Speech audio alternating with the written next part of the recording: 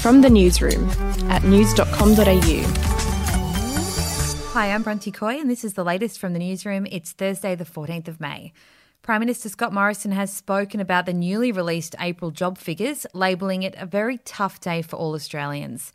Our unemployment rate has risen by 1 point to 6.2%, according to stats released by the Australian Bureau of Statistics. Unemployment increased by more than 100,000 people to hit 823,300, and seasonally adjusted employment fell by nearly 600,000 people between March and April.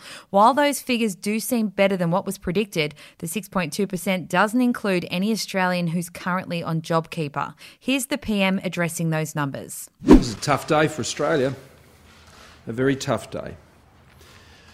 Almost 600,000 jobs has been lost. Every one of them devastating for those Australians, for their families, for their communities. A very tough day. Terribly shocking, although not unanticipated. Opposition leader Anthony Albanese also weighed in on the grim figures. The government is still leaving people behind, particularly the most vulnerable, our casual employees, people in whole sectors like the arts and entertainment sector aren't getting the support that they need.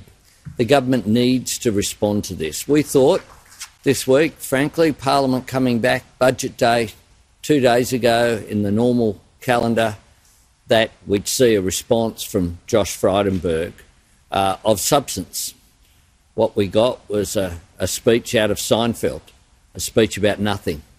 It comes as two of Australia's worst coronavirus clusters have continued to spread, with another 5 Victorians testing positive to the illness. 5 of the state's 9 new cases were from the Cedar Meats Abattoir in Melbourne and McDonald's in Fawkner. Still in Victoria, and the mortgage broker who allegedly filmed and taunted dying police on a busy Melbourne freeway has been denied bail. Richard Pusey learned the news during a brief bail hearing today where he appeared via video link from Melbourne Assessment Prison. The magistrate described Mr Pusey's actions in filming the scene of the crash that killed 4 officers on Melbourne's Eastern Freeway on April 22 and refusing to help as highly intrusive and morally repugnant. We'll be back after this. Hey, I'm Felicity Harley and I host Healthyish, where we chat to experts, influencers and people in the know from around the globe to arm you with the knowledge to make healthier decisions for your mind, body and soul. I think if we're going to be focusing on health, like sleep is probably the biggest component of that. I think sleep is the cornerstone. Like choose the harder option, because I've never woken up and gone, I regret that run that I went at 4 a.m. I've never done that. Search for Healthyish and Extra Healthyish wherever you get your podcasts. Well, this is exciting. This night, well, it's slipping right through my head. Iconic Aussie band Powderfinger have announced their long-awaited reunion after causing a stir online when they posted a clue on social media overnight.